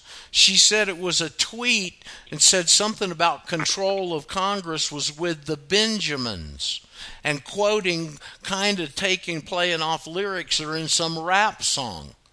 All she said was Benjamins, Chuck. She didn't even say Zionists. Now, listen, I listened to an hour-long program of David Duke last night on this issue. And he made a really important point. Don't forget, he's been a representative too, even though they demonize him. He says she's the most important person in Congress right now. And I'll be darned if I don't halfway agree with him. Because she's the only one that's got the balls, this little diminutive Arab woman, to get up and say something like that and then have the audacity to stand her ground. Well, you got to know that she, and AOC both are not self-made. AOC we know because she simply doesn't have the wherewithal to just be launched into the spotlight like that. She's got handlers that are carefully crafting this in the background, and the American public by and large looks at her and says, wow, look at that meteoric rise. That's just amazing. Well, no, what's amazing is that you believe it. Yep. And this woman, this Arab woman couldn't be doing anything if her male superiors, keepers, clan, whatever, hadn't put her up to it.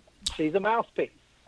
Well, so yet we look at them as if they're somehow self-made. I can't imagine them intentional. And that's not to denigrate women. That's not my point. Bob, my point I can't. Is how easily we bite onto that.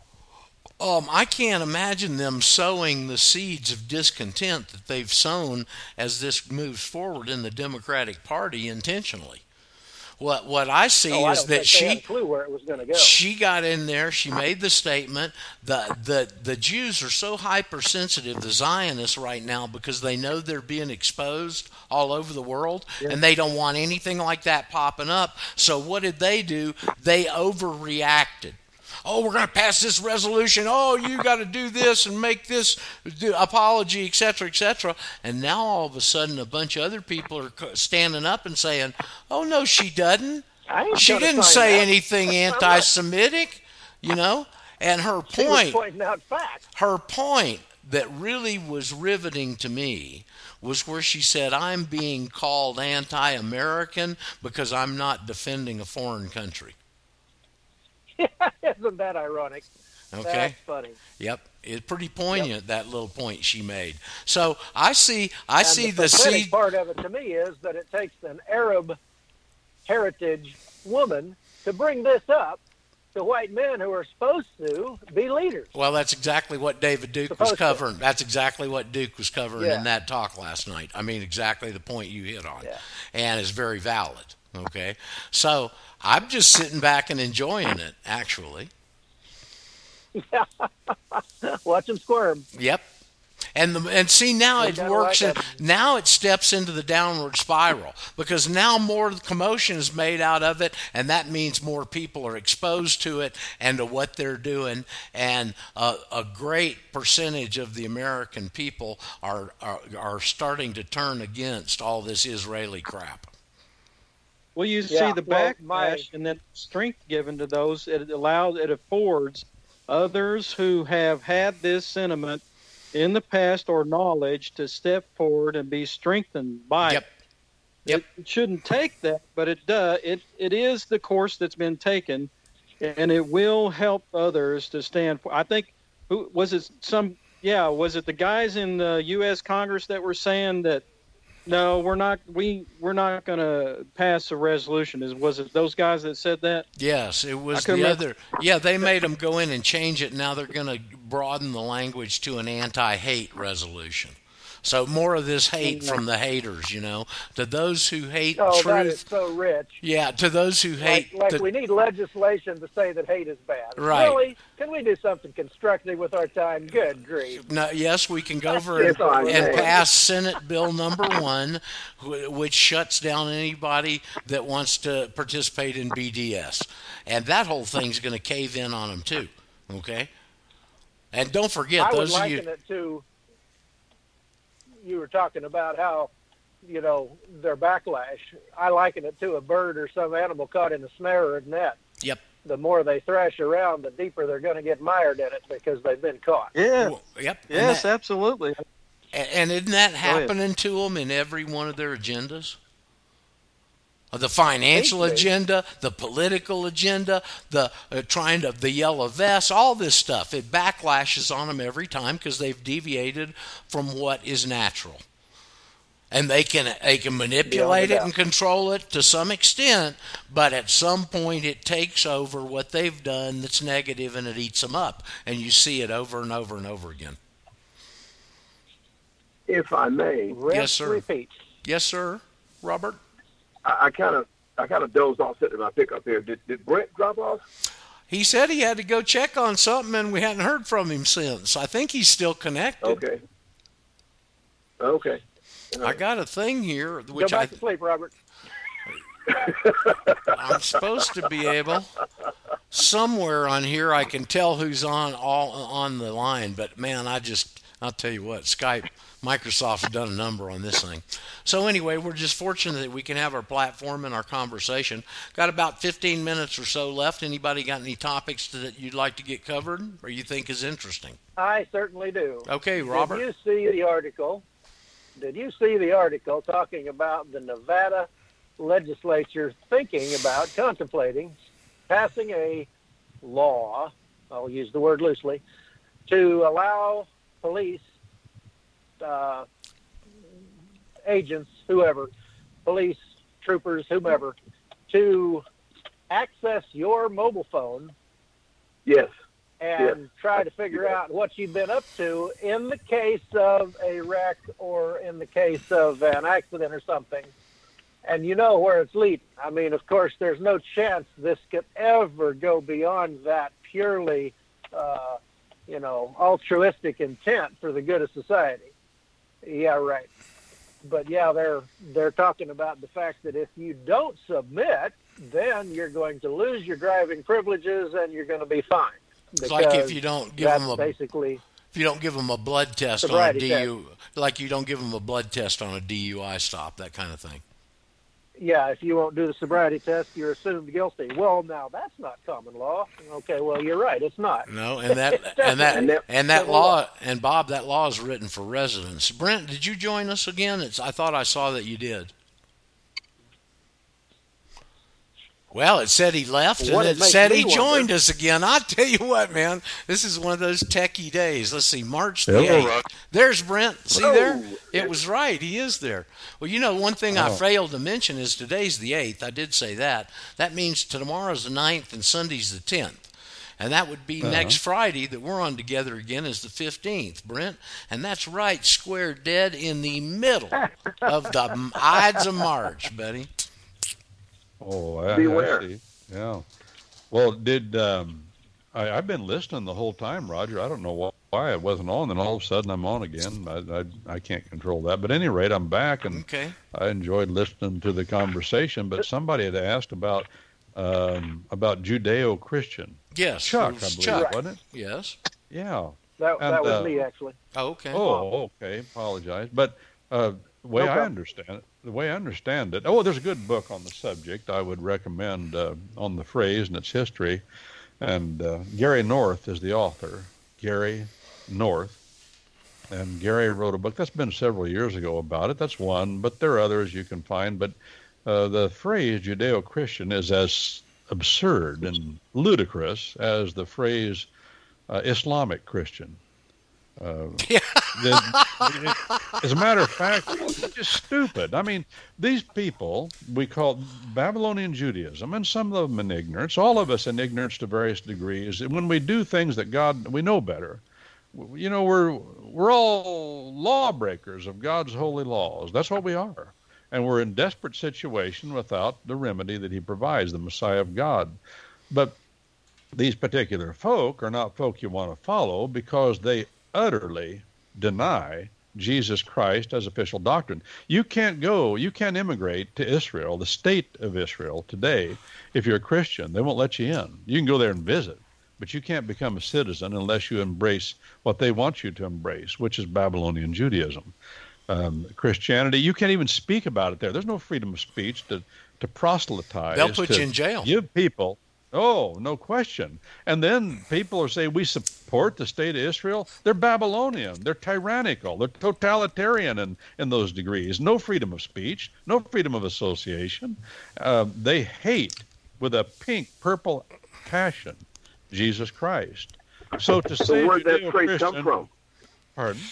He said, "Where's the origin of that phrase, Judeo-Christian? Where'd it come from? It arose after World War II in an effort to soften up Christian folk in Christendom to the idea of a Jewish state. And that's what they have done. They've done a good job promoting it, and now people accept it. And as a matter of fact, what's called the Hebrew Roots movement is popular in America. I warn people against it. The Hebrew Roots movement doesn't mean we're going to look at the law of God. No, it doesn't mean that. It means we're going to follow the tenets of Babylonian Judaism. I heard you say, Roger, the other day about, yeah, you did. I think it was yesterday, about the rabbis that went to Congress and got them to pass a resolution concerning the Noahide laws. Well, it's how they did it. This was from, I'll retell the story for anybody who missed it. You can get it. Dr. Lorraine Day's got an interview out with two Messianic Jews, about an hour-long interview, and it came from that. And so she married a congressman out in California. I think after he was already in Congress, but I don't remember. But regardless, she went back and did some research, and she tells this story. She said, I went to my husband and said, you were in Congress that day. And he goes, he's oblivious to everything. And what they did was they dismissed the session. Everybody left but 4. They brought in this little resolution of some sort to commemorate Rabbi Schmierson, and in that was the Noahide laws. And that's how they got them through, just like they did the Federal Reserve Act. Yeah, and they didn't really get them through in the sense they're not declared to be law, but what they did was, the way I get it, Roger, was Congress passed a resolution, just like you were talking a while ago. They passed a resolution, their opinion, what they believe about hate law or whatever. They passed a resolution accepting the validity of Talmudic law. This is by bits and pieces and increments. To accept the validity of Talmudic law is worse than accepting the validity of Sharia law. You go read the Talmud and you'll discover why. Pedophilia is not just... It's promoted. As long as a boy is 9 years old, sex with him is okay. And they'll say, it doesn't really mean that by what... No, it does. I'm not stupid. I can read. And you say, well, not everybody's like that. Well, I know not all Islamic people want to kill me either. But their official doctrine is that I am targeted because I'm a Christian man and I'm to be killed. Well, see, that's their official doctrine. This is where nobody confronts them. If it doesn't mean that, what the hell does it mean? Then disregard and say, I don't want that, and say it's evil. Say that. Yeah, that's right. A good point. Yeah, and if something is evil, it's evil, you say so. Why is it that the Roman Catholics do not say the priesthood of Rome is evil? They've been abusing women and children and each other for centuries. It's just now coming out. And we know in history that this has been the only reason for the priesthood, was that they could do things in secret and be above the law. That's what it's all about. That's what it's all about. All these false religions. Go ahead. I was going to amend your... I was going to try and hold your question for a second, Robert. In Ted Weiland's book, which is the God's Chosen Covenant People Yesterday, Today, and Forever, an excellent book, very hard-hitting. And what he does is compare the Zionist side and the Christian side on all these different issues. And there's a whole section on Judeo-Christian in there. And I remember one of the quotes from one of the Jewish sources, and the guy said it was the greatest public relations coup of the 20th century. Now, your question. Wouldn't a rabbi in the halls of Congress be a violation of separation of church and state? Just like when they invited the Republican, what was that guy's name in Ohio? Boehner. Yeah. He spearheaded the effort to get the Pope of Rome in front of Congress to make an address. Now, that's a violation of the First Amendment that could not be more blatant. And it could not be more blatant that our Congress would acknowledge Talmudic law. That is a law, as our Declaration of 76 says, the canon law is foreign to our law. That they were speaking of the Quebec Act that was passed, Parliament had passed just before the Declaration of 76, acknowledging and giving the French-speaking people in Quebec the right to follow the Roman law, which is also the canon law, and to extend the jurisdiction of Quebec down to the Ohio River. That's what they did. That's why it says in our Declaration of 76 that you have established a law foreign to our laws in a neighboring province with the intention of extending those laws into these colonies. Well, they did it. And that's one of the great reasons why we went to war, because of that foreign law. There's only one kind of foreign law, and that's the law of the city. And it's most pronouncedly expressed today in what's called the Code of Justinian, the law of the old Roman Empire, put in place and given its most sophisticated expression in the 5th century under the Roman Emperor Justinian. But the Talmudic law, and the Sharia law are fundamentally the same law. It's just a law of logic. Logic governs and not fact. Logic becomes the all-encompassing preoccupation with life. Logic becomes elegant. Logic becomes beautiful. The man who can use logic to do anything he wants is the one that's venerated. And he's nothing but a lion SOB, a son of Belial. As Paul the Apostle says, ever learning, never able to come to a knowledge of the truth. All the punky professors and the PhDs, all these fellows, learning logic, being eloquent in their expressions, and all of that's beautiful. And it's nothing wrong with it, used, as Paul says, the law used lawfully. But once you start using logic, as Merriman says, once logic becomes the preoccupation, again, we call it scholasticism and Romanism, it's Talmudic Judaism, it's Sharia law. All three of those came into existence in their modern form at the same time by contemporaries, St. Thomas Aquinas, Averroes of Northern Africa, the Islamic sage, and Maimonides. I've repeated this, and I keep repeating it because it bears repeating. I think we mentioned it last week, Roger, but this is what these are three expressions to make us think they're different. They're not different.